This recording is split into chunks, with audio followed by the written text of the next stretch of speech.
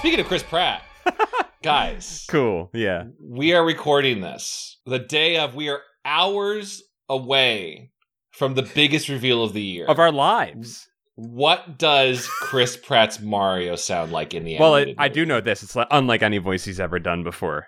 Is that one of the quotes from there? I'm fairly positive. Fairly positive. Someone on the team or him himself said this is unlike any voice. A brand new voice he's unveiling for us. He's breaking another like octave or something. Register of sound that's never been captured before. I'll tell you this much. And I'm going to bring our friend Dom Moschiti into this. He's not Italian. Yet again. Chris Pratt is not Italian. Dom's argument for a French man doing an Italian man's voice. And now we have a Christ man doing an Italian man's voice. Christ man. We have a mega church man is kind of the vibe I get from Chris Pratt. Yes. What do you guys, I was going to ask, like, where's your predictions? I want to cut to all these, we have at least one Italian on our board. Well, I don't think it's going to be Italian at all. You think so? You think it's gonna be like East Coast? I think he skews off Italian. I think like not even a trace. I'd love to hear him try, honestly, but I don't think he will. I don't think he's brave enough. What do you think, Kevin? Man, I really got to struggle to care about Chris Pratt and his performance. But no, play with me in this bit. No, play with Chad. I do want to play with Chad. I do want to match Chad's energy and be fun about this. I think that he's going to go as an homage. If I'm being positive about this, I'm being fun and podcast positive. Okay. I think he's going to do an homage to Bob Hoskins. Think he's going to do a Hoskins. Is Bob Hoskins fucking dead? Again? Yeah, Bob Hoskins is dead. Fucking God damn it, this is how I find out? I'm sorry, dude. This world sucks now. There's no Bob Hoskins in it. John Leguizamo's alive, though. Yeah. Oh, great. What? What do you mean? John Leguizamo rules. I don't know. The Pest was kind of annoying. It's called The Pest. That's just good acting. I guess that movie is good acting. It's also the clown from Hellraiser or whatever. Yeah, from Spawn, right? Whatever. The Annihilator or Violator or something. And look, again, I just want to say again that Bob Hoskins is a very English man. Yeah. And I don't think he has any Italian in him. Maybe he does. Who knows? It's almost like a joke with them. Yeah, I mean, listen, I know Italy, they backed the wrong side in World War II. Italy's made a lot of bad choices. Let's just say that. Especially lately, am I right? Yeah. Politics? Yeah, politics! Rise of global fascism? What's up with that, guys? It's pretty wacky. Maybe that'll be like what starts on World War III is like Italy responds really poorly to the Mario Brothers movie trailer, and it's just like, this is war. Is it implied that Mario is of direct Italian lineage, or is he an American Italian? Oh, I mean, I think his parents came over on to Ellis Island. They call him an Italian plumber. They don't call him an Italian American plumber. That's true. What about a Franco-American plumber? Wait, what? I don't know. I was thinking about Chef Boyardee was called Franco-American, and I never knew what that meant. Well, you're right. You are right. He's kind of Franco-American because the man who does his voice is French. Yeah, Chucky Martinet. Oh yeah, he's got some sort of cameo in this movie that I can't wait to figure out how much they just kind of like give him a paltry like, are you Grandpa Mario? Are you like? Oh my God! If there's a Cranky Kong Mario, that would be sick. Oh, I see what you're saying. Yes, an old man, monkey man. Yes. Okay, so in the like Donkey Kong Country contingency, there has to be because like Cranky Kong is the original Donkey Kong in that. Oh yes. So there has to be the Jumpman. The original Jumpman has to be in it, right? But I think Mario is supposed to somehow be that same Mario, unless there's been other Marios like the Dread Pirate Roberts we just didn't know. Oh, unless there's a time travel thing going on where like Donkey Kong lives in like some sort of future version of the Mushroom Kingdom, which could make sense. Or I guess that makes sense. Yeah, there's already time travel with like Baby Mario and Baby Luigi just kind of like living in the same place. Yeah, Mario Timeline's fucked up. It's a multiverse, baby. I'm assuming they're going to cover this in the movie. I think Chris Pratt is going to be like, listen, I've been kind of like phoning it in the last 5 years. I'm burning out my goodwill. I got my Schwarzenegger wife. But I need to really dig in. And so he's going to go through all the great Mario portrayals. He's definitely going to go study the works of Hoskins. But I think he's going to land more on a recreation of Lou Albano's. Oh my goodness, if he goes Lou Albano. Okay, so there you go. That was an Italian. Yeah. We had one. Was he? Do we know for sure he was actually Italian, or it wasn't like how the Iron Sheik was something? It wasn't even from that country. There's no way to know if anyone's Italian. Lou Albano was Italian, and the only way to know if someone's Italian American is if they have a vowel on the end of their name. Wow. Wait, I do, but it's silent. But wait, Paul, you do. Wise counts. Why count? Well, that's not the Italian Dom's name. got a vowel. Damn, this really connects. No, it doesn't. Paul is sometimes Italian since the Y on the end of his name. All right. I mean, that's pretty much my entire bit. That's all I had. No, Chad, you can't. This bit doesn't end when you say so. This is it. We gave Chris Pratt too much time and energy. You know what? I mean, we didn't even talk about his complete lack of ass. We didn't talk about the bad pixel art on the antique side. Oh, yeah, that's right. Why does everyone want him to have a big dumper? Like, I don't get it. Because cake is good. Like, it's just so egregiously, like, anti-ass. Like, they're like, no, don't give him any ass. Then folks will be like, haha, big juicy ass. But they've, like, Tanya Harding themselves. It's ass erasure. I thought his butt was fine. I don't know. I want to go with the internet's big joke on it. And I know that my friend Ed, who's actually a co-director on the movie, he's like loving the butt memes. He's like been reposting them on stuff. So clearly, like, in jokes, great. I don't know. That's a fine butt. It violates a fundamental rule of character design, which is round is friend, triangle is enemy. He's right. He's right. I would say, to be fair, he's wearing overalls, though. Like, overalls are not a very butt-revealing, like, oh my God, you're both... This is like haymakers of good points being made right now. Back and forth. I want the fight to stop. I feel bad because both of my friends are getting worked. What was this like, Kevin? You're not the first person to bring up this. So we're talking about the poster of Mario looking up at his giant megaplex of Mario Land stuff, and the other thing people zeroed in on was like some sort of low pixel image. Sorry, I'm looking up whether or not overalls make your butt look good. I mean, I'm sure there are some that do. I'm sure. Overalls, I would argue that overalls probably generally don't make your butt look great unless you get them very well fitted, because it could be very loose. Yeah, fashion overalls, yes. Like, workman's overalls are probably pretty baggy. I don't know. I think we all have to purchase overalls and start a... Rate my butt. Yeah, we have to rate our butts and start a calendar. All right, I'll get some jean overalls. Sounds... Oh, God, just sounds like Sweat Town, I'll be honest. I know. You don't wear... You gotta wear them in the winter only. Yeah, just a denim heat trap for my entire body. Oh boy, Jed, you can cut them if you want Jordaralls. where? Oh, you mean the legs? I was like, the crotch? That's a look right there. The crotchless overall. I think if you cut the shorts, then it's actually like kind of a more fashionable like one kini or something. Like, you're fun and funky when you do that. Like, yeah, I might dig into that. That sounds pretty cool. Yeah, you might have an Etsy where you glue seashells to something. Yes, sell. What was your term for it? Jordaralls? Jordaralls. I love it. I like jortkini too. Jortkini. Well, that's the one where you cut the butt out entirely so you can show your butt. Oh yes. Oh yeah. like a bikini has no butt. Yeah. Well, yeah. And you just get to accentuate the more of the skin and the flesh and that sort of thing. the flesh. Oh man, this has been wide ranging, my friends. I was talking with one of my roommates about this, and if the Mario movie ends up being awesome, then I will have to admit that I know nothing about movies and I know nothing about video games. Oh boy. Wow, that could be... That's not true, though. You're allowed to be... The movie can be good and you still know things. I don't know, Chad. I think if the movie is so good that it's better than the video game Super Mario Brothers, like, I don't know anything about movies or games. None of us do. I think there's going to be a couple of very fun sequences that people use in, like, music video mashups for the rest of time. Mm-hmm. Yeah. And Charlie Day is going to be very, very charming as Luigi. Oh, Yep. as always, yep.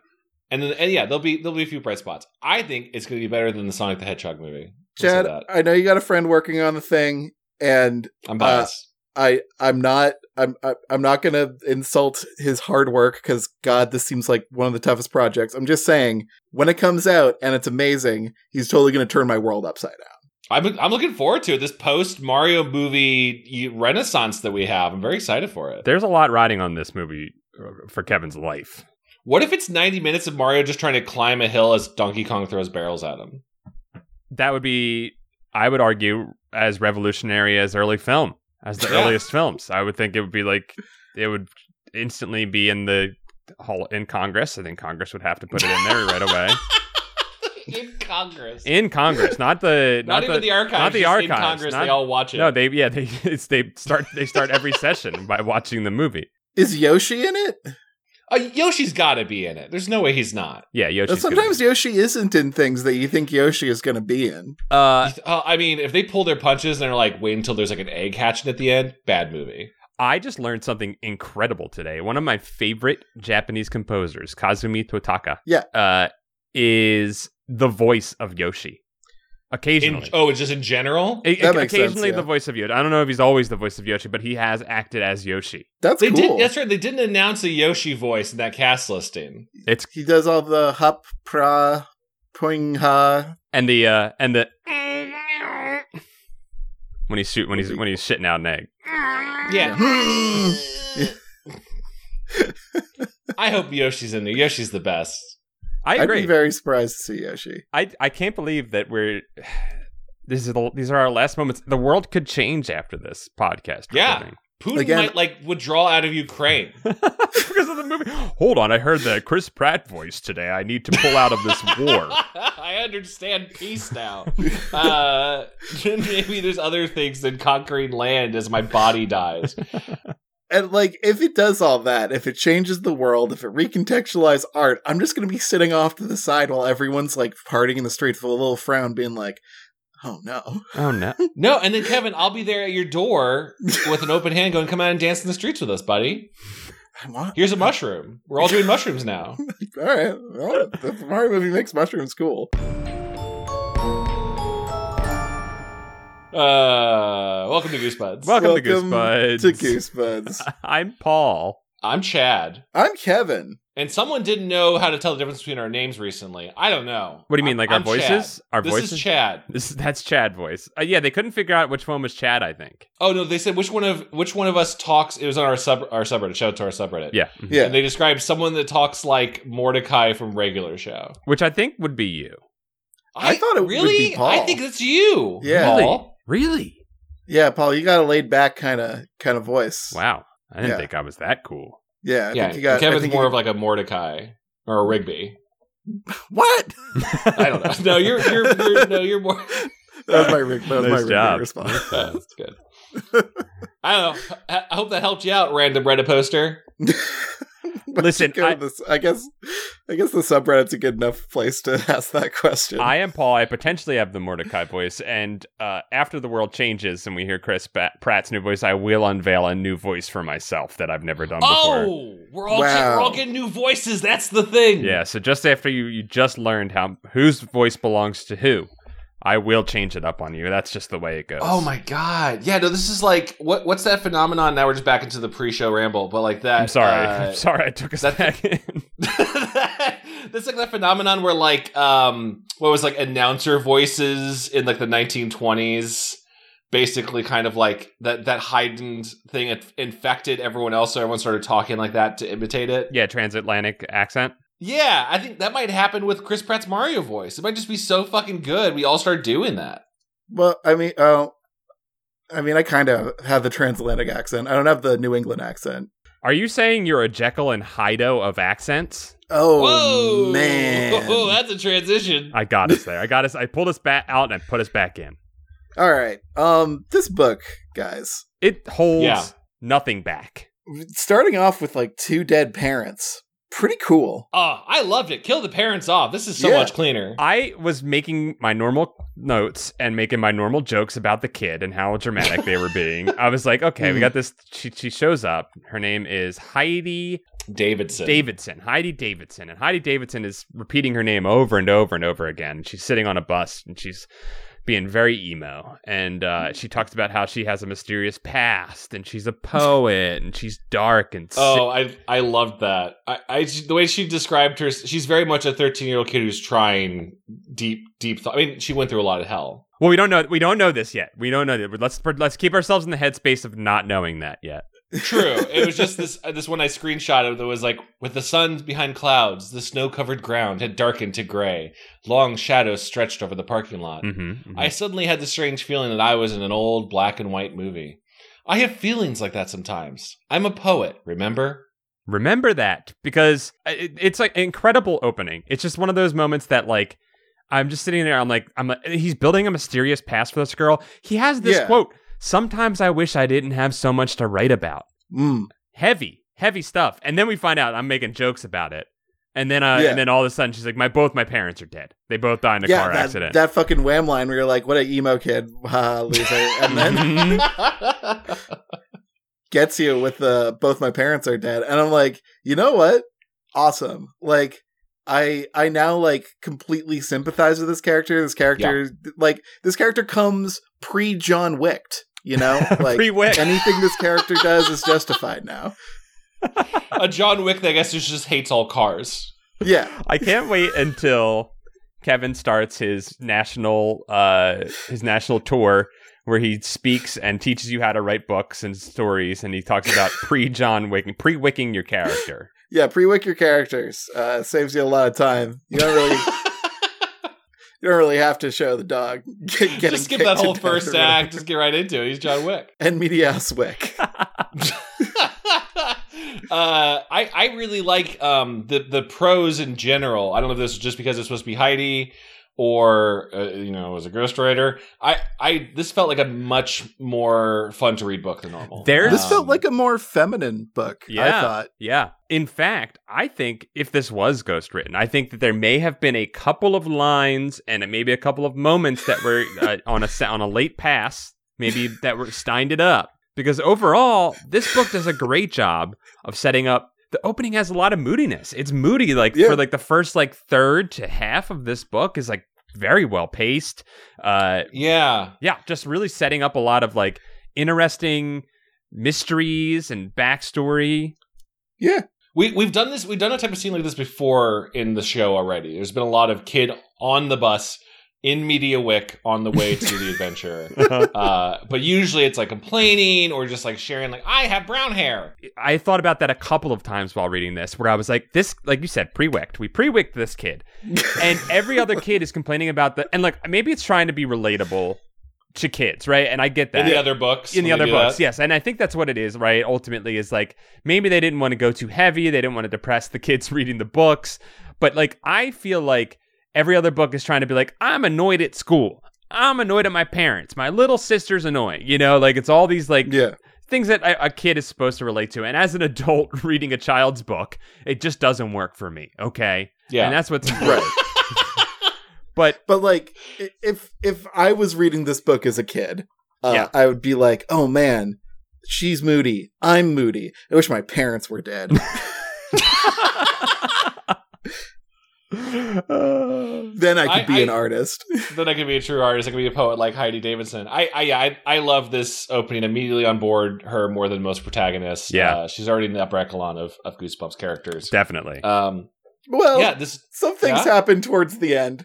And we'll get there. I love everything she does. All right, we'll talk about this. Okay, cool. Heidi is on this bus. She's the only one on there, and she's just dropped off at a bus station. There is an older woman on the bus as well, and I don't know that. Oh yeah, but then she disappears. Yeah, she's a weird red herring. Yeah, kind of character. It's not even used for it's not even a red herring for a fake out scare. It's just a moment. Yeah. She doesn't even say, you'll die here. It's just oh, there was an old lady, and then I lost sight of her. Where is she? Is she under the bus? Yeah. I love the trope of old lady who says you'll die here. That's one of my favorite You'll tropes. die here. You'll die here. Pretty sure it's in Silent Hill. That's my favorite part of John Wick. I don't know if you caught this movie detail, but the old lady says you'll die here to the dog before it dies there. Oh my god. She's at the gas station somehow or something? You'll die. So Heidi's from a town called Springfield, and she's moving to a town in Vermont. I know, like, the Simpsons joke about Springfield is every state has a Springfield. Right. But in my head, she was moving from Springfield, Massachusetts, which is just below Vermont. Mm-hmm. Oh, Vermont. see, I was like, it's Springfield, Illinois. But, all right. See, okay. every town's got Springfield.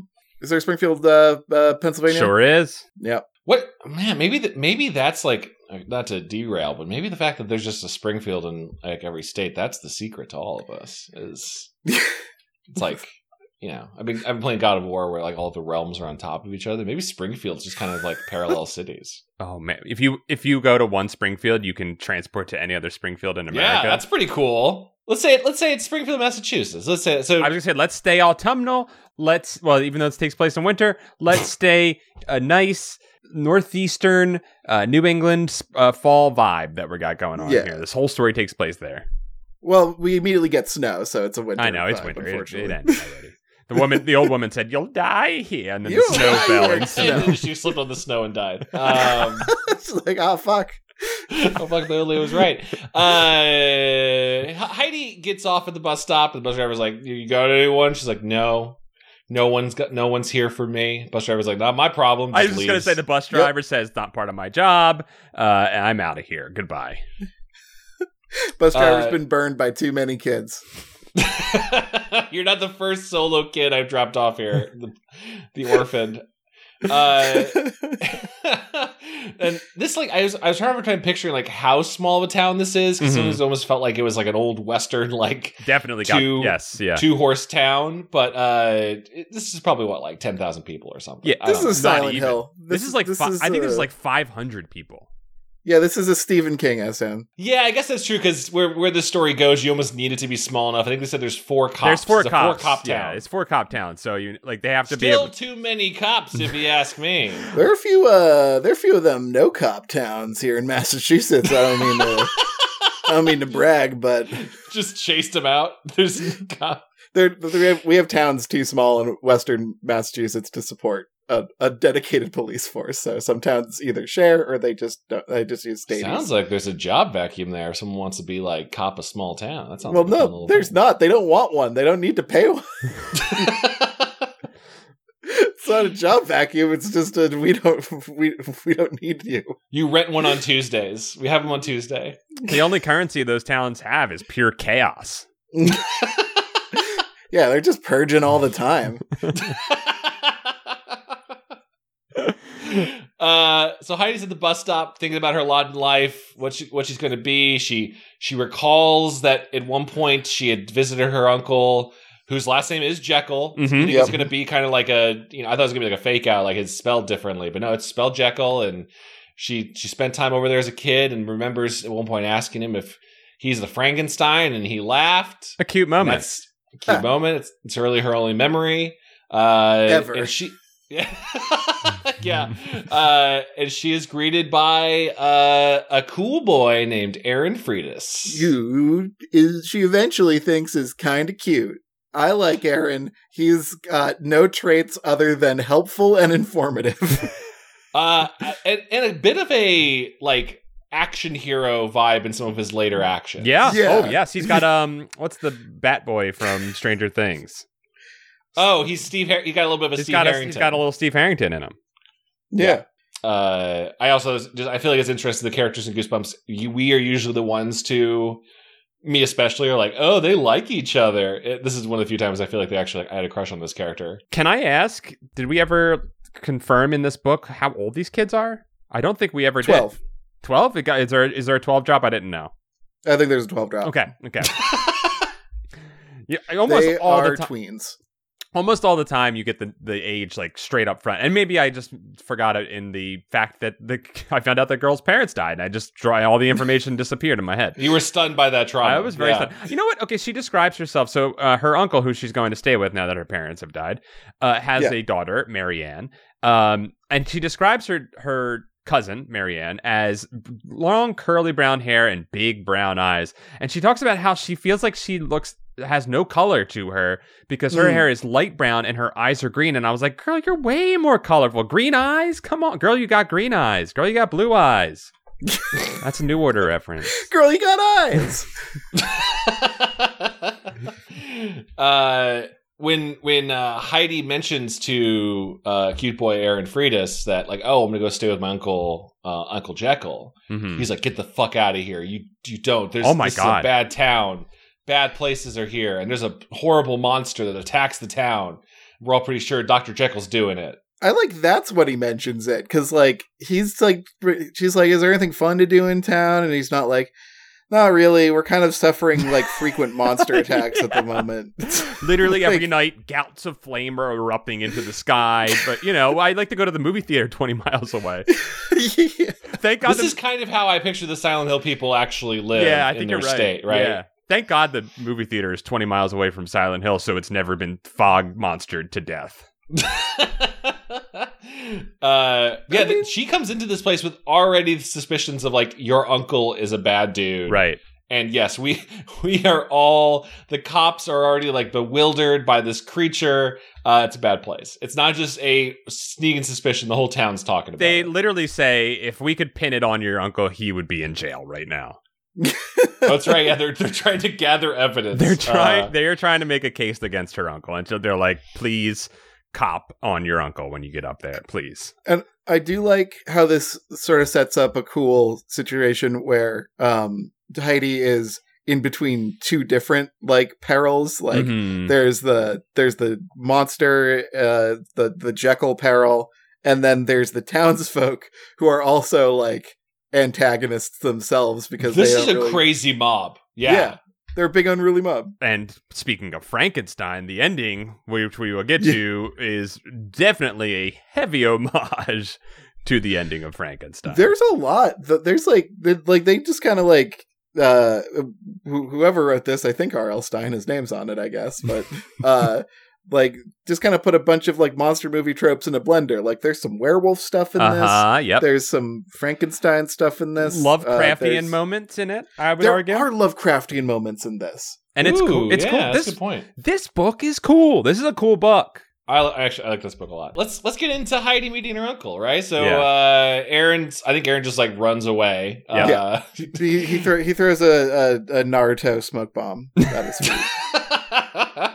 Surfs away on his baseball bat that he has with him.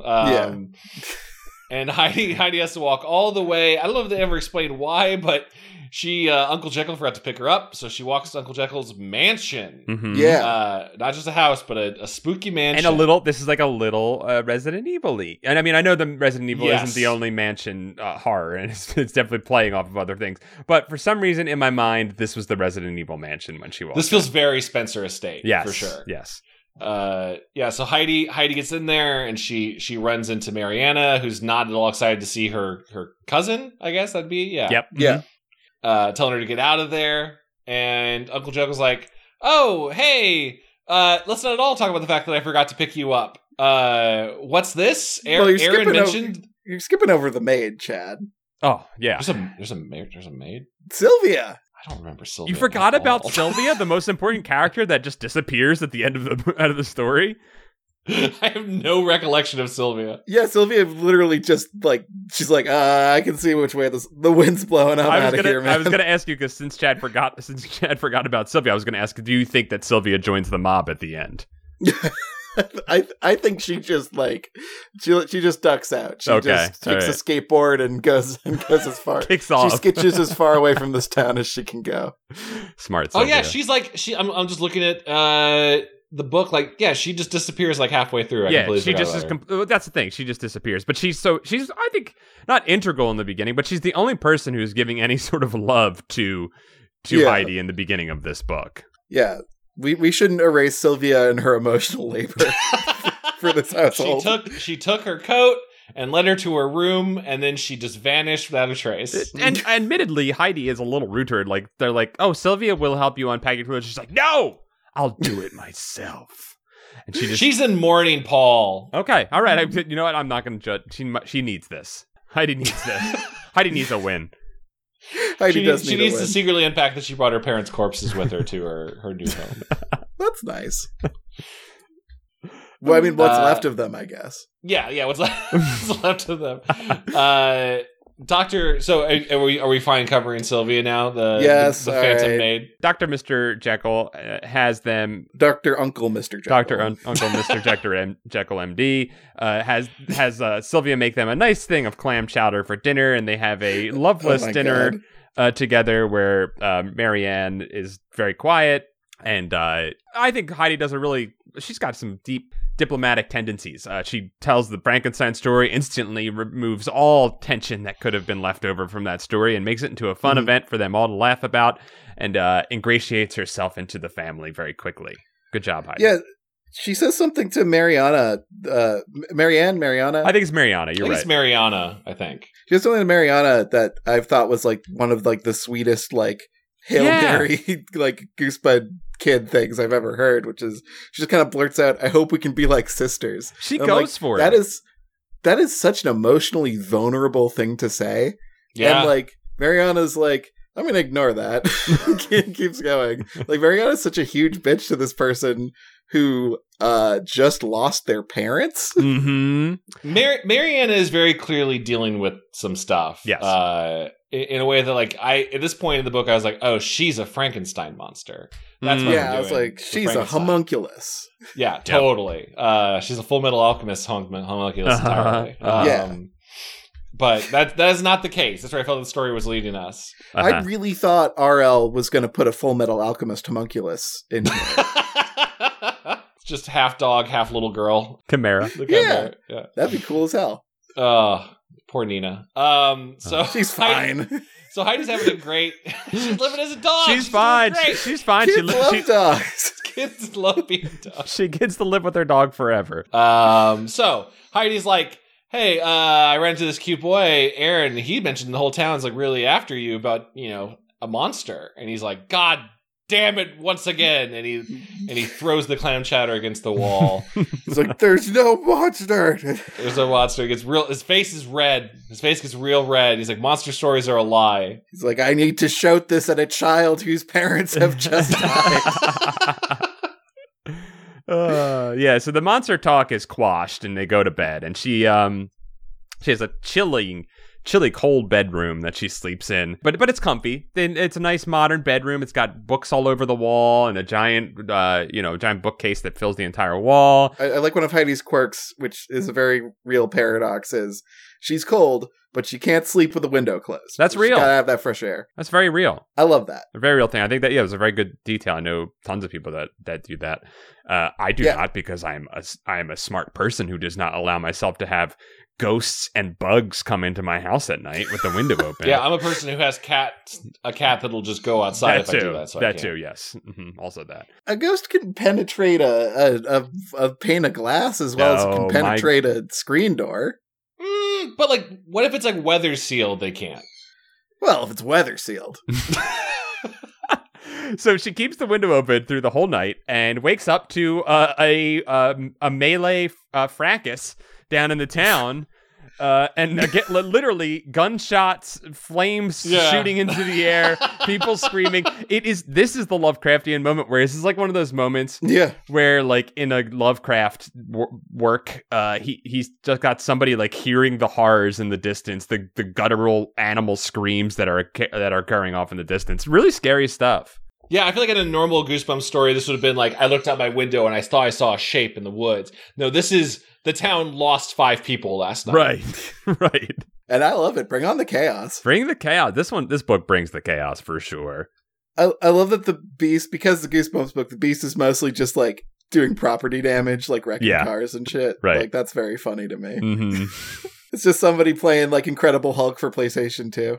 Oh my god, Ultimate Destruction. Yes, totally. Yeah, really, as far as we're aware of, they don't mention anyone else actually getting hurt as much as just like, someone's car is like smashed. Yeah. And the shed is ripped apart. There's not even like, surprisingly, there's no dead animals.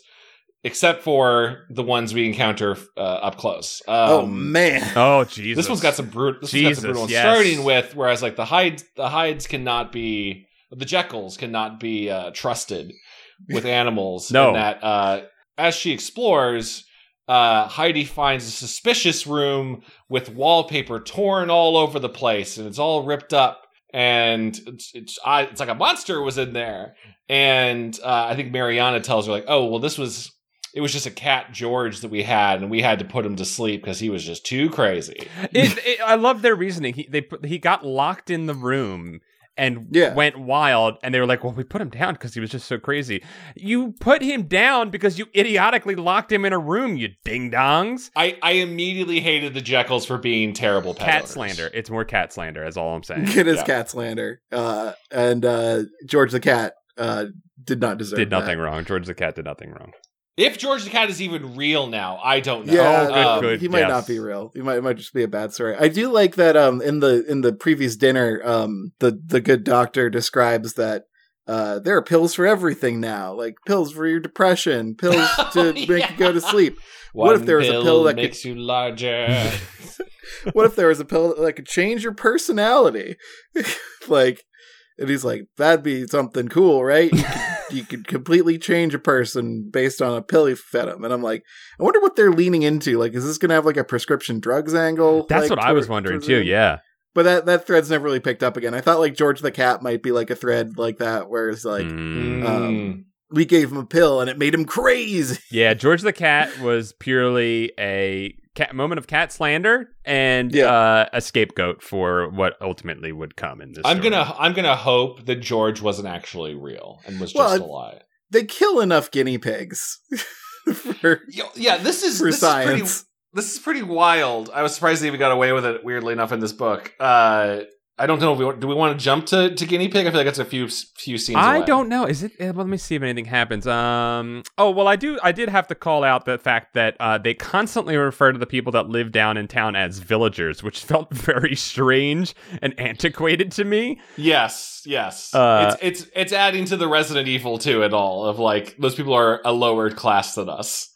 It is, but it's also very New England. Oh, is it? Okay, I didn't know if that's okay. Yeah, you'd refer to like local. I guess you'd say locals, but that would imply that you're like just not really from the small town. Mm-hmm. I think villager, because like they're kind of outside the village. Yeah. So like people, it makes sense to my New England brain to call them villagers, but it is creepy and classist and weird. It's weird. Here we would say like townies would be like a person like you're like if you're from the town, you know. Other citizens, as I am a citizen. Oh, Chad, I want to say you were right. I just want to, I feel I was wrong to say that the cat slander scene came after the murder night in the village. It did not. In my notes, I see that it did come after that. So I apologize to you. Wow. Justification. You are right. Chad was right. Also around this area, it happened like Jekyll, Dr. Uncle Mr. Jekyll is really just like, he's mad that you would insinuate that there is there's a monster involved with them, but also he's doing that like at the dinner table, like, hey, the original Dr. Jekyll wasn't so bad. He was just misunderstood. Right. He had some good ideas. The trains ran on time. Sort of talk. Absolutely, yeah. You're like, okay, a little suspicious. I love when confronted about the beast. I actually wrote a quote from him. He screams, "Beast? There's no beast! No beast!" And it's a very believable moment. It's never like a mystery what's going on. No. And like to Heidi's like, I wish I had some like proof or something. And then like her uncle comes home one night and his clothes are all ripped up and he's like, fell down the hill. It's like night jogging or something. Yeah. Night jogging without a flashlight. Also, it's a clue and they answer it later, but I was still a little confused with this entire runner of. So while she is sneaking around the house, I think this is after Dr. Uncle Mr. Jekyll is out for his quote-unquote night run. Mm-hmm. Yeah. she like finds the lab an empty cup that like has the residue, I guess, of green liquid, i.e. like a potion was just drank. Yep. Yeah. A science potion. A science potion. Though for some reason I still pictured it in like a fun mug, like a people in New Virginia do it better or something. I picture it in a it's just called New England, New Virginia. Yeah, I couldn't remember the name of the state, New Virginia. It's Vermont. It's all a bunch of tiny little states up there that I don't know. You guys just need one state. Indiana could eat all your states in one big chomp. Damn, he's right though. Why doesn't it? Why doesn't it simply eat the other states because it's bigger? Yeah, there's no bigger state than Indiana. This is what I assume the Mortal Engines book series is kind of about, where all the cities eat each other. It's just like big city, chomp chomp. Well, you realize that means Indiana gets 8, Chad, because it's about cities with populations eating smaller. Oh, no. The state. All right, so it's a state. The state's a big Pac-Man. It goes num num num. Oh num, man, num. that means like, Texas is going to eat us all. Oh yeah, well we have to band together, or we have to eat each other to bigger. Okay, why am I going to band together with you? You were just going to eat my small ass state. Let me eat your state so that I can take down Texas, Kevin. I'm not going to provide sustenance to you. So now we get to hamster murder, guys. Yeah. She confronts Mariana. And I forget what the whole thing Mariana is. Trench. Mariana Trench. She says something to her. They're like, because she wakes up in the morning and she hears Mariana and Dr. Uncle having a fight. She pretends like she didn't hear it, which is obvious that she definitely heard it, and then she reveals a masterful play, and then belittles Mariana's intelligence by saying, "Your fight, I did overhear it, Mariana. I was lying to you." Gotcha. One of my skills as a poet is the ability to assume any role, including that of the liar. She tells her this, and then Mariana is upset about her dad and the things going on in the village, and the whole while is holding a hamster. And when the chapter ends, the hamster is dead. It is squeezed to death by Mariana. Didn't mean to, but she got so upset she killed her hamster in a rage. Ernie the hamster, her only friend. He had a cute pink nose. Oh, he was so cute. He had a great personality that was fully fleshed out in this book. Yep, we got real attached to Ernie the hamster. I feel like this moment was of Mice and Men getting thrown into the blender, but completely missing what made it okay about the mouse death of Mice and Men. It does not work for Mariana here. I do not feel it. I do not feel bad for her in this situation. Well, this is why I was like, oh, Mariana must be a Frankenstein's monster homunculus, because this fits in with the, like, she can control her muscles, and she's, you know. Yeah, that's where I was like, oh, Mariana's the monster because she killed a thing. Interesting. I didn't think that she was the monster there. I totally see that. Yes, and I guess that is kind of the point of that, right? It was there for me. There are a lot of things in there that might make you think that a bunch of different people could be the monster. Sure. Yeah, knowing Goosebumps, I'm always like, well, we're going to find out the entire town is monsters except for Jekyll. Right. That's why they hate him. That'd be an interesting twist. I kind of like that. Yeah, and this book doesn't try to twist too hard. I mean, it does try to twist, but it becomes obvious. And I think the next scene that I wrote down after the hamster killing is that she's in her room and she is looking for a book to read, and she accidentally bumps the bookcase and opens up a secret compartment with a diary in it. And then as soon as you're reading the diary, it's like, oh, it's pretty apparent that Mariana is the monster here. You called it that was Mariana's diary? Oh, yeah. I was totally thrown off by the old-timey paper. I was like, this gotta be ancient. They kind of jumped around, even the narrator. At some point, Heidi seems to believe it's the original Jekyll's diary. Right. Because of the age. And then it seems to be also like, well, it's not, if it's not, then she also refers to it as like Uncle Jekyll's diary, or at least it's talking about Uncle Jekyll, so it must be modern. We will find out later it is Mariana's. Right. I figured there'd be like a couple Lisa Frank stickers in there if it was a 12-year-old girl's diary, but like, what do I know? Yeah. At least one puffy sticker on there, please. 12-year-old girls are not a monoculture. I learned that from Goosebumps. It's just like Uncle Jekyll, he's aware of a monster of some sort, but I don't even know that's a big reveal in that, like, the entire town is besieged by nightly monster attacks. I just wonder, why are you sticking around, guys? Get out of what is this town? The property value is so good, Paul. Yeah, they're all poor too. They reference that it's not the wealthiest little town. Like, okay, I felt like that's definitely a thing. I think there's a class thing going on in here, which is interesting. A little bit of a class statement. And I thought, you know what I thought was really interesting about this book is that Dr. Uncle Von Jekyll says to our main protagonist, Heidi, you need to just ignore it. And you need to you'll be happier if you stop paying attention to the horrors that are happening in the world, which I thought was a very poignant, upper class thing to say, right? Like, just turn it off. You just got to not pay attention to it. I thought that was really cool. Don't pay attention to all the problems I'm causing. I think a lot of these dynamics were working for me in that also because of the nature of Heidi's dead parents, that this is not like one of the other books like Deep Trouble, where my uncle invited me to come out. Now he's suddenly mad at me for this kind of mixed confusions. This is very much a girl that was just thrown into a situation that no one was really ready for. Right. So it kind of, all of this kind of works that Jekyll is badly hiding things and Mariana doesn't know how to interact with folks. The tight time frame also really works for that too. Like you're as bombarded as Heidi is by the amount of shit happening. Right. Because there's no the pacing's great in this one. Yeah, there's no Beauty and the Beast montage where she learns to love the mansion or anything like that. It's just every night the town is literally on fire. Right. So the Silent Hill sirens go off. Yeah.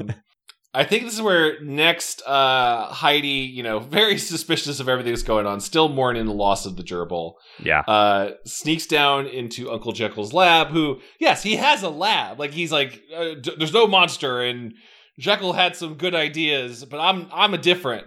And she sees as he drinks some sort of formula, and he reacts in a monstrous manner. Yeah, he makes some grunting noises and then runs out of the door, leaving her, and then the monster attacks again. And which by the way, could just be he was just having some real hard liquor. You know what I mean? You take a big shot of tequila, and you're like,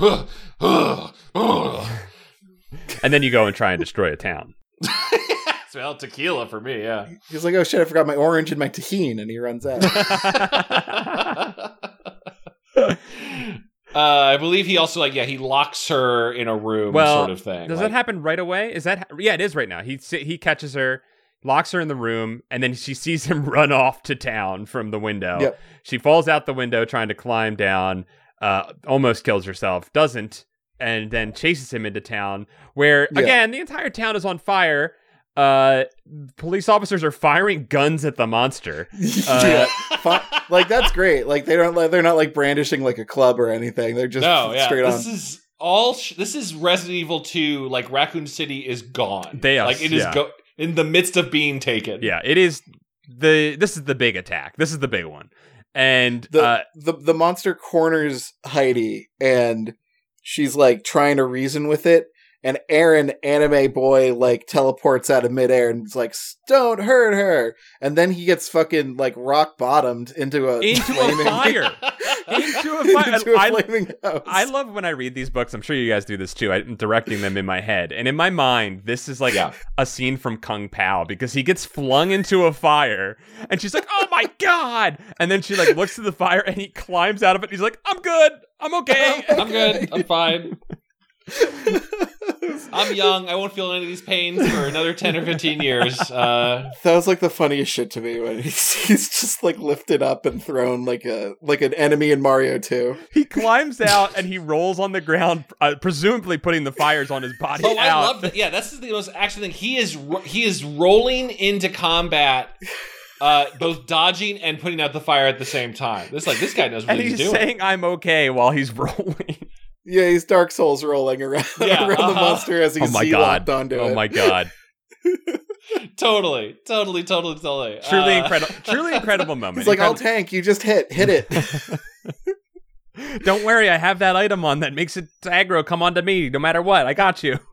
You gotta have Shabruri's Woe. That's it, Shabruri's Woe. I couldn't remember. I believe this so Aaron is left standing with the monster. She gets out of there. She like runs away. Yeah, she heads back to the house.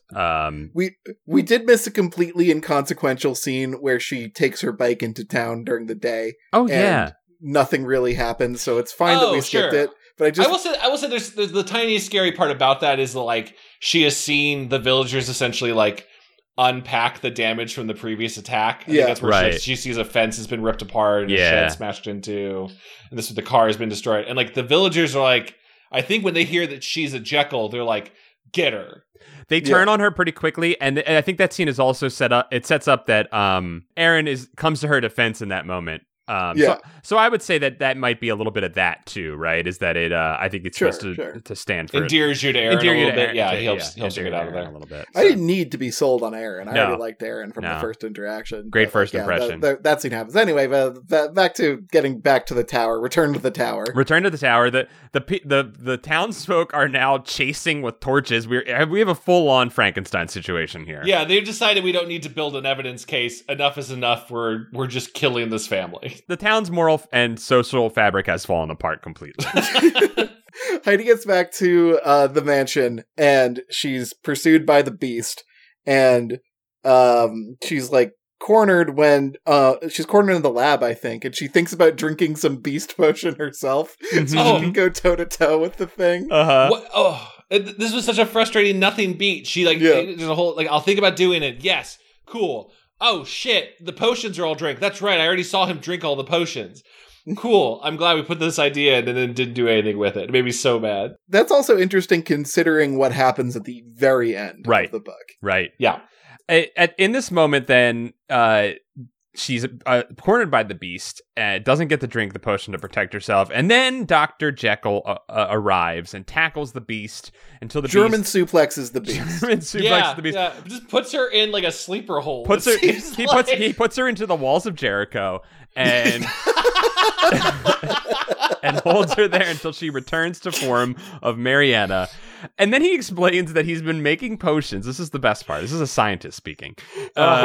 He explains that he's been making potions to try and turn her back, but he tests them all on himself because that's how science works. Because a regular human, I guess, if you drink the potion, it'll turn you. I don't know what his thought process. No, the logic doesn't track at all, Paul. It's like he has to be drinking these things and going, yeah, I feel like if I was a werewolf, this would make me not a werewolf. That feels right. Right. Maybe it's just to make sure it doesn't kill a person. That's what I think is implied, which is loving and thoughtful. And I think he should do that. But even then, the biology of like, whatever, a 12-year-old girl versus a full-grown man, I gotta think is different. Oh, yeah. But I love all the, like, I guess the lore dumping here. Mm-hmm. Like, they're just like having a moment where like Heidi's like, oh, Mariana's the monster. And Dr. Jekyll's like, yep, I'm the monster. That's why I drink all those potions. That's why I do all this thing. That's why this. That's why these things. And it's like, it's just such like an assault of RL being like, that's why I did all this stuff, so stop fucking talking to me. Yeah, also that there is no Jekyll curse at all here. This is they were out like camping and Mariana wandered off and got bit by some creature. And ever since then, she's been transforming at night, i.e. she clearly got bit by a werewolf. Right. Mm-hmm. And in this situation where a daughter without any parents is there and a parent with a daughter who needs to be killed with a silver bullet, perfect situation. Kill the werewolf, adopt a new child. You've downsized. one kid in, one kid out. One kid in, one kid out. It's just we've fixed both problems. Yeah, sort of like a net neutral there. It's too negative. While this entire conversation is happening, the entire town is heading up to the mansion and starting to just burn and smash it. They set the house on fire. They're in the house with axes, smashing things, saying, "This is what he did to our town." That's my favorite thing. She's hiding and sees them just smashing the sink. Like, they know he's not. It's not like they're trying to get through a door. I love it. Yeah, this will fuck up his countertops. This will show him. That's what I'd do if I was a member of an angry mob. I'd just kind of like, I don't know, I'm here to hit stuff and shout eat the rich or whatever. And be like, they're hiding somewhere. Like, I'm here to shout like NPC ass like dialogue. Can't hide forever, Batman. Yeah, you just yell out loud. Must have been a rat. Must have been. I hear he's in the shadows. I would have loved just like one moment where like the villagers free all the guinea pigs, and there's like a oh my god, like a carpet of guinea pigs fleeing the mansion. Incredible! Oh, that'd be incredible.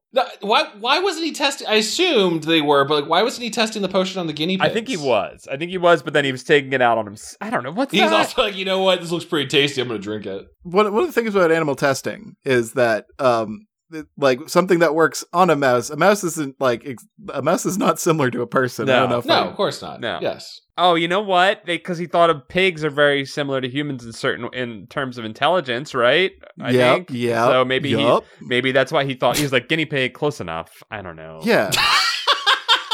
And he's like, "What's in my budget? I'm paying insane property taxes in this Vermont mansion."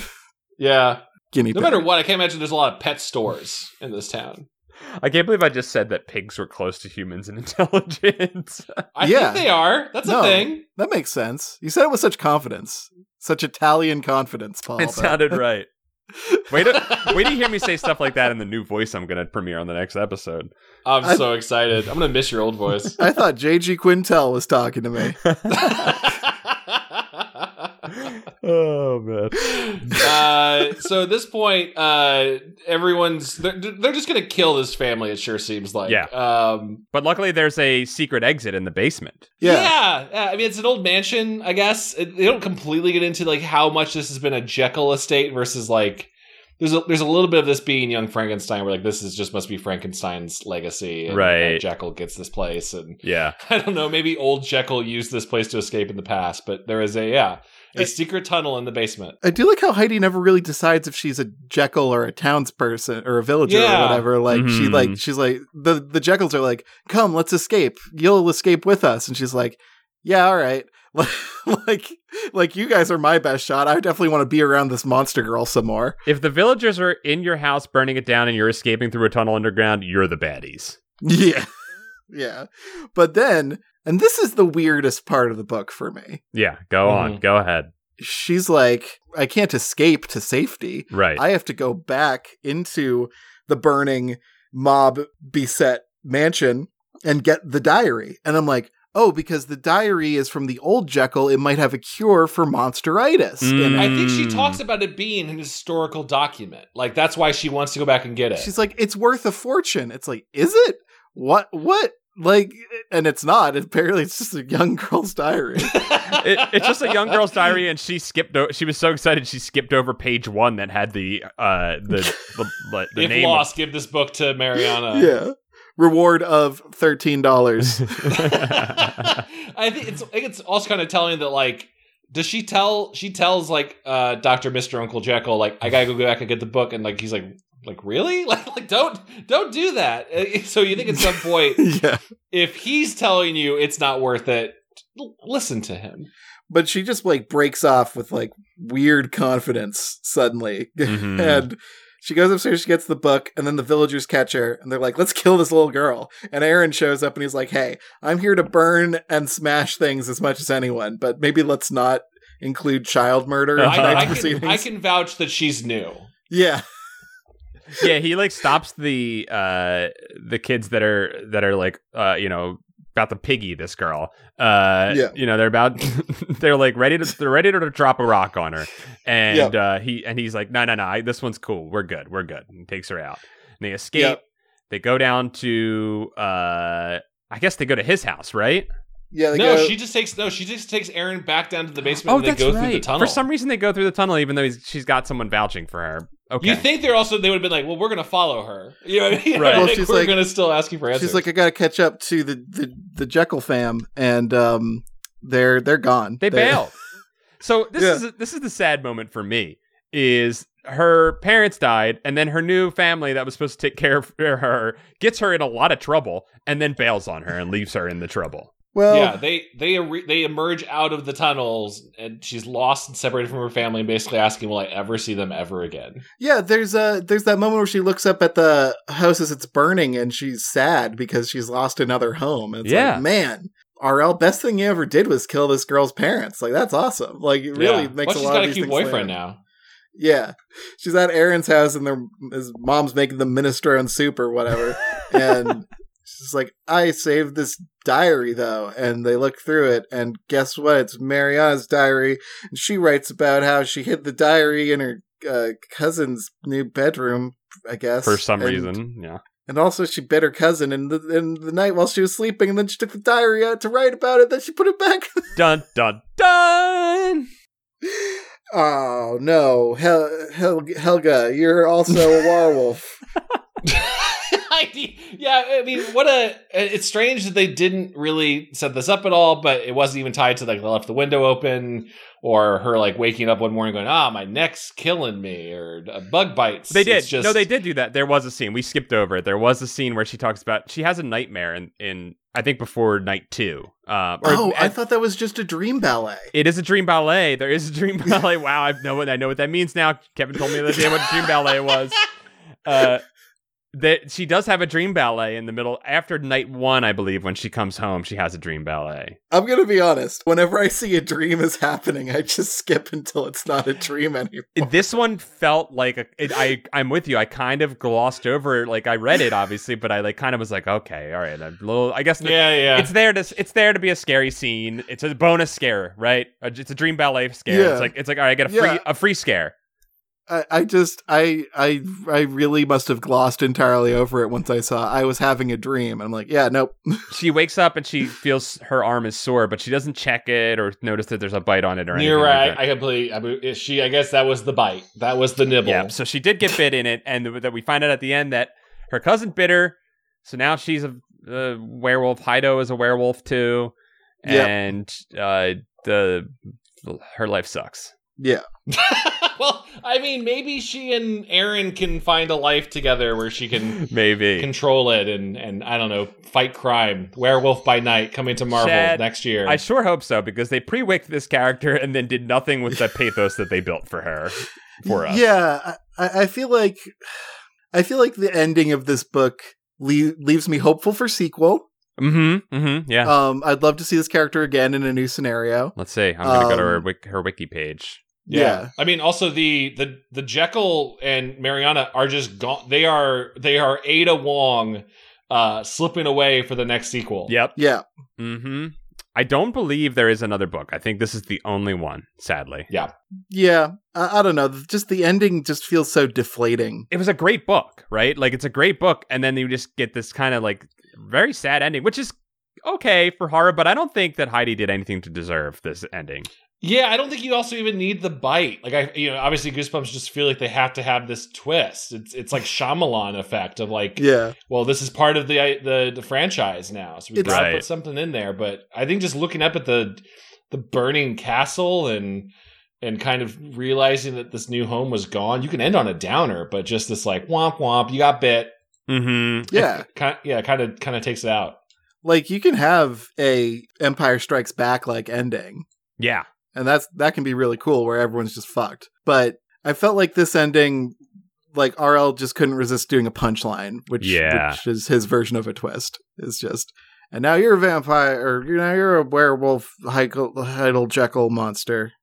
What if it had been like, whether she got bit or not, it's going through the Bible, not the Bible. It's going through the diary, realizing that oh my God, Mariana hid this from me, or whatever it is, or I even like where our secret town is we're going to go to New York City or whatever, and then like, and then Heidi turns to Aaron and she's like, hey, you want to go on a road trip with me and hunt some vampires? That would be cool.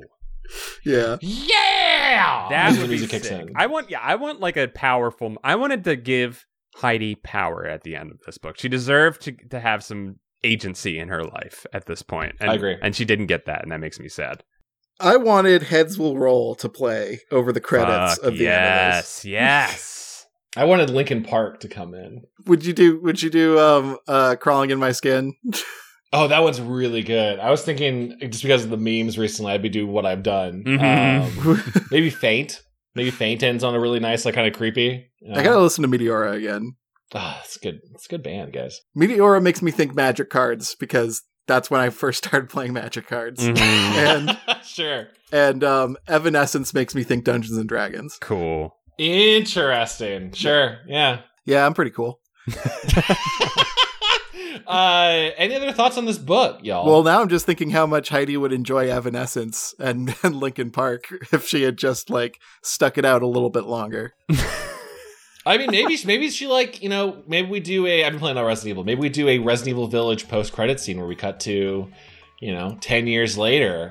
She Heidi comes back. is like in her 20s and she's got her Walkman headphones on or whatever's relevant. Maybe it's her first iPod.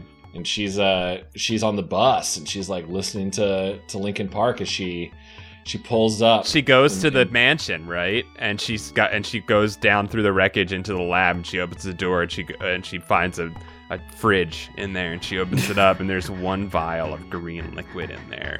Oh! And she pulls it out and she goes, "Well, hello there." And she cocks a shotgun, chugs it back, and then we get a sick riff comes in. I've become so numb. Yes! Yeah, I love it. I would watch the fuck out of that movie series. That sounds good. Hell yeah. Yo, weird thing I just saw. I was looking at the Jekyll and Heidi on the Goosebumps fandom page. So this does not have a sequel, and Heidi does not get another story. But there is another book coming up very soon. It is called The Werewolf in the Living Room, and it has an Aaron Freitas in it, who is not the same Aaron Freitas, but he is a werewolf hunter. Okay, it could be connected, but it's definitely not because I think we'll save it. This is book 12, and. Let's see, or let me make sure. This is 14th book. So book 17 is 3 books away. It's weird that RL would have used the same name twice within a couple months of each other and not made it the same character. I am going to suggest that we choose to read it as a sequel. Okay.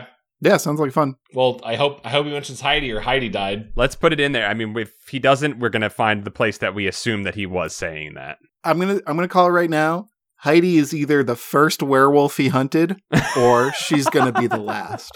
Oh, sick! Oh my god, I can't wait. He's haunted by having to put down Heidi. Oh my, dude! In this book, his mom is dead because Heidi killed his mom as a werewolf.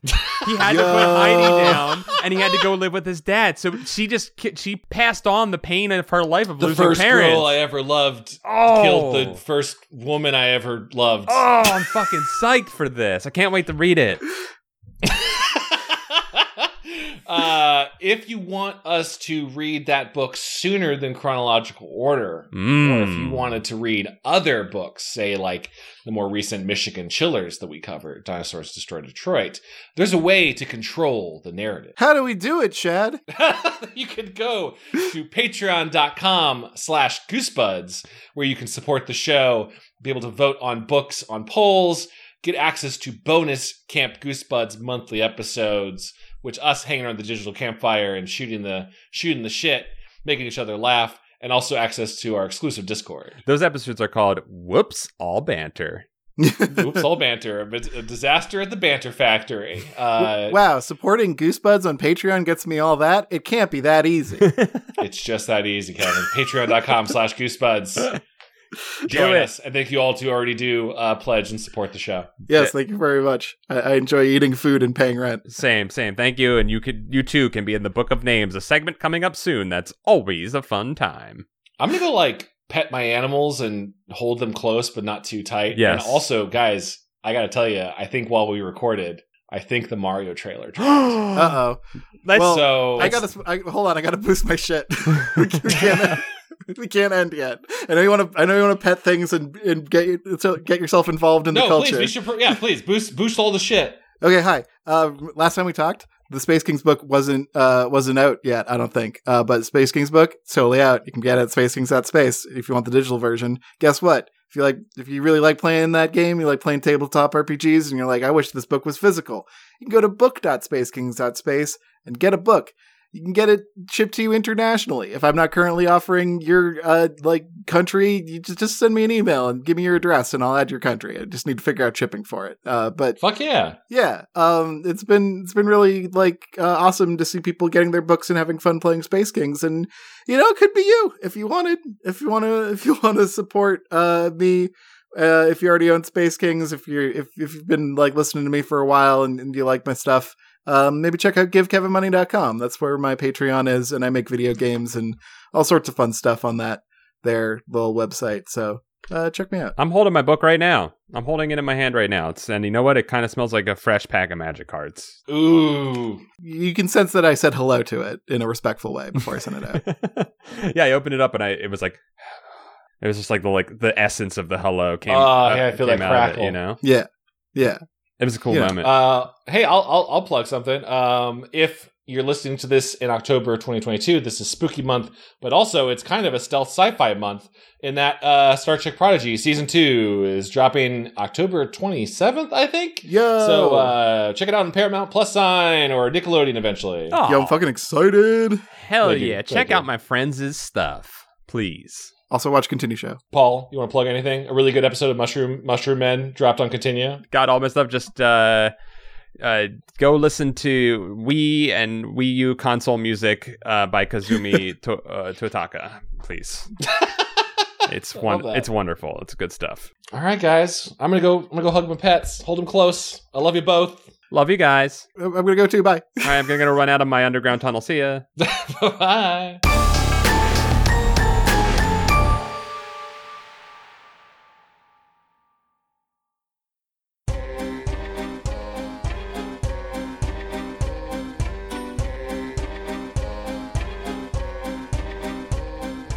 This episode of Goosebuds is brought to you by our fantastic Patreon supporters.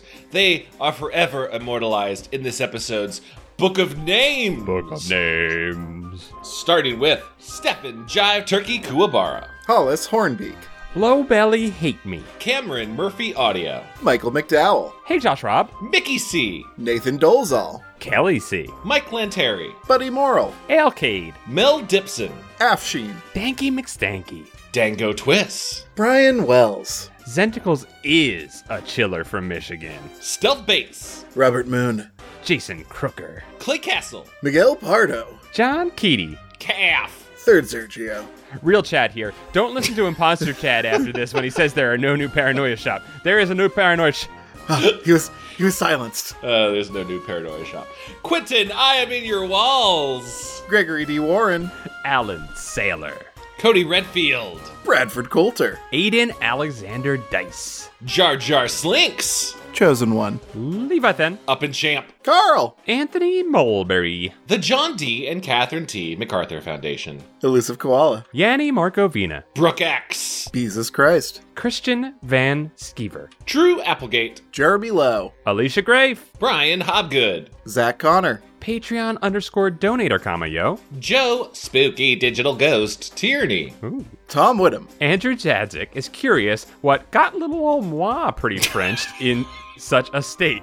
What was the inciting incident? What Frenched me up? Lord Cornwallis, Carson Birkenbean, Murphy P. Tevin Ticklebean will protect the Big Jeff baby. Jonas Blatterman.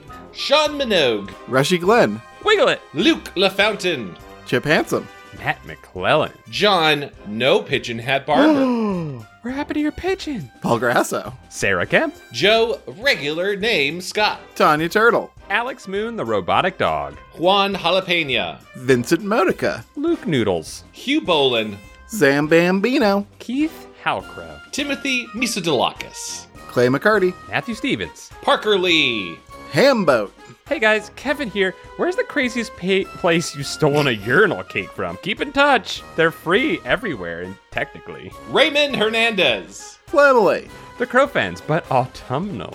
Matthew Sutton, Jeffrey Owen Cahy, Nathan Remick. Lee Wood, Need More Kimchi, Kelsey Kinnaman. Russell Castberg, Xavier Jimenez, Brandon Arafit. Chris Putricus, Scotty Pippen, Reed Stubendike. Streak, Meet Virginia, Joey Evans. Dungeon Kappa, Carewise Gamgee, Uh-oh, here we go. MC Hamster, hashtag quicksand truth. It actually says cucksand, too. Quacksand Truth. There's no I. It's Cucksand. MC Hamster had to get the truth out there so fast, just type it out. Someone has made a porn about someone being cucked while they're trapped in fictional quicksand. Zach Wary, Limp Duck. Stinklich, Alan G. Jessam, Super Swaggy 64, Rise of the Sunshine YOLO Squire. Cameron Hansen, Quicksand is real. I would never say that. This is Blow after blow. Rise up, quicksand truthers! Tobias Clark. Generally depressing. The Deadly Bulb.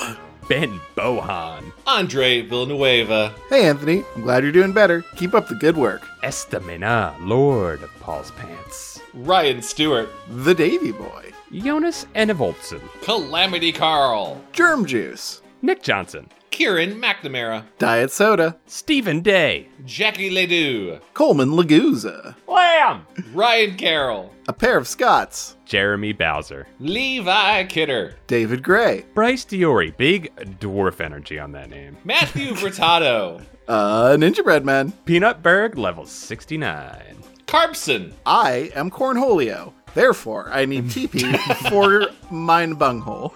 Got little old moi pretty Frenched. Why? Yeah, but why were you French? Why though? Dr. Chocula. Boney. Some of Chad's bird friends.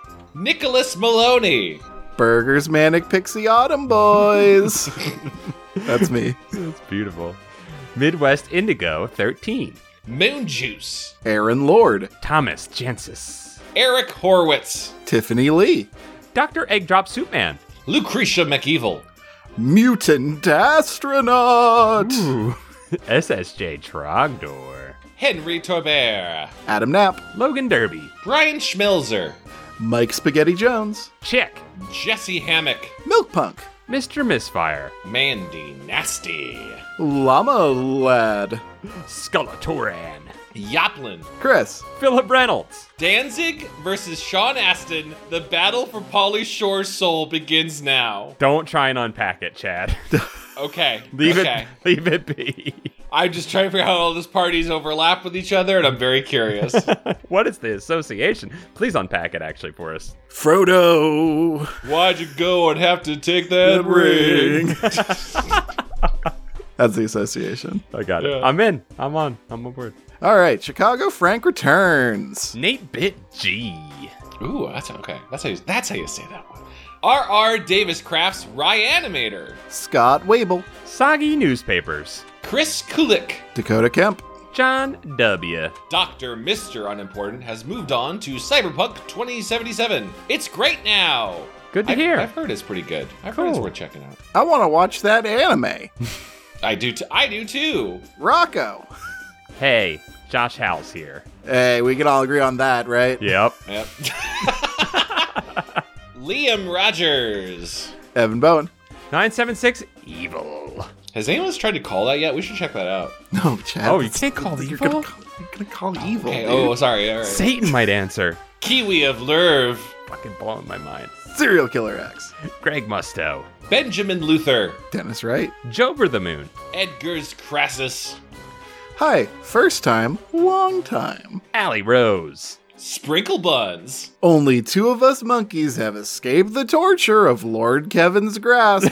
The rest are doomed to write more goosebumps, so-called. Oh my god, they got cut him off their message. Or I mean, I could see kind of the poetic way of saying like it's a knock on the Goosebumps, but they don't give you Oh, Goosebumps. I see. So-called Wow. Goosebumps. Kevin, why are you the monkey tamer? Like, why are you the guy? Because of GiveKevinMoney.com was misconstrued as GiveKevinMonkeys.com. That's right. Thank you. Please feel Yeah, free to. we all remember the plot. We all remember this. We're the all deep lore.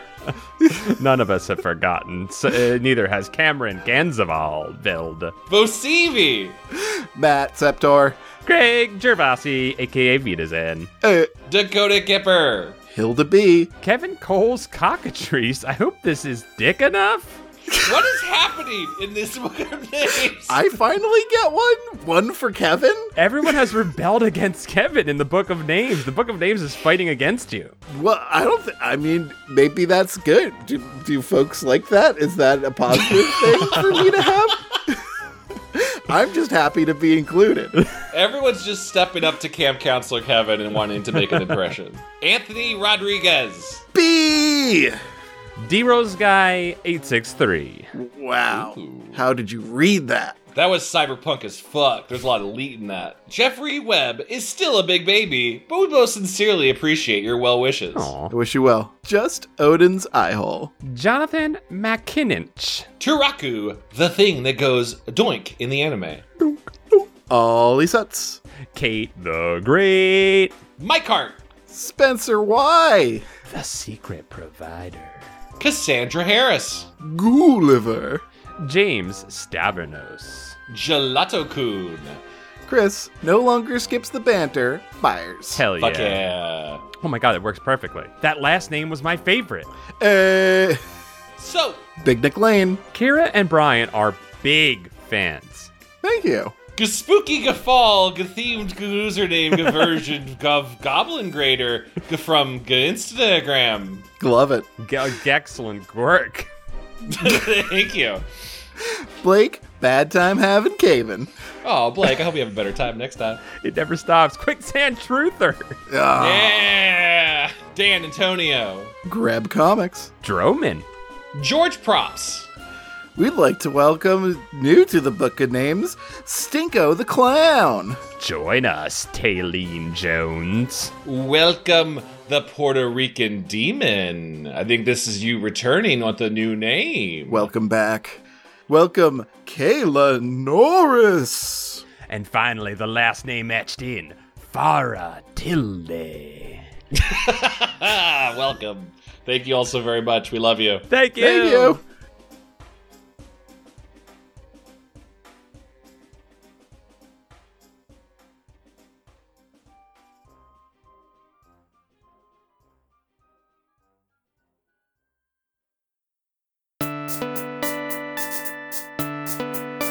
Flypaper. The work of the people. Owned by the people. Supported by the people. Visit flypaper.fm.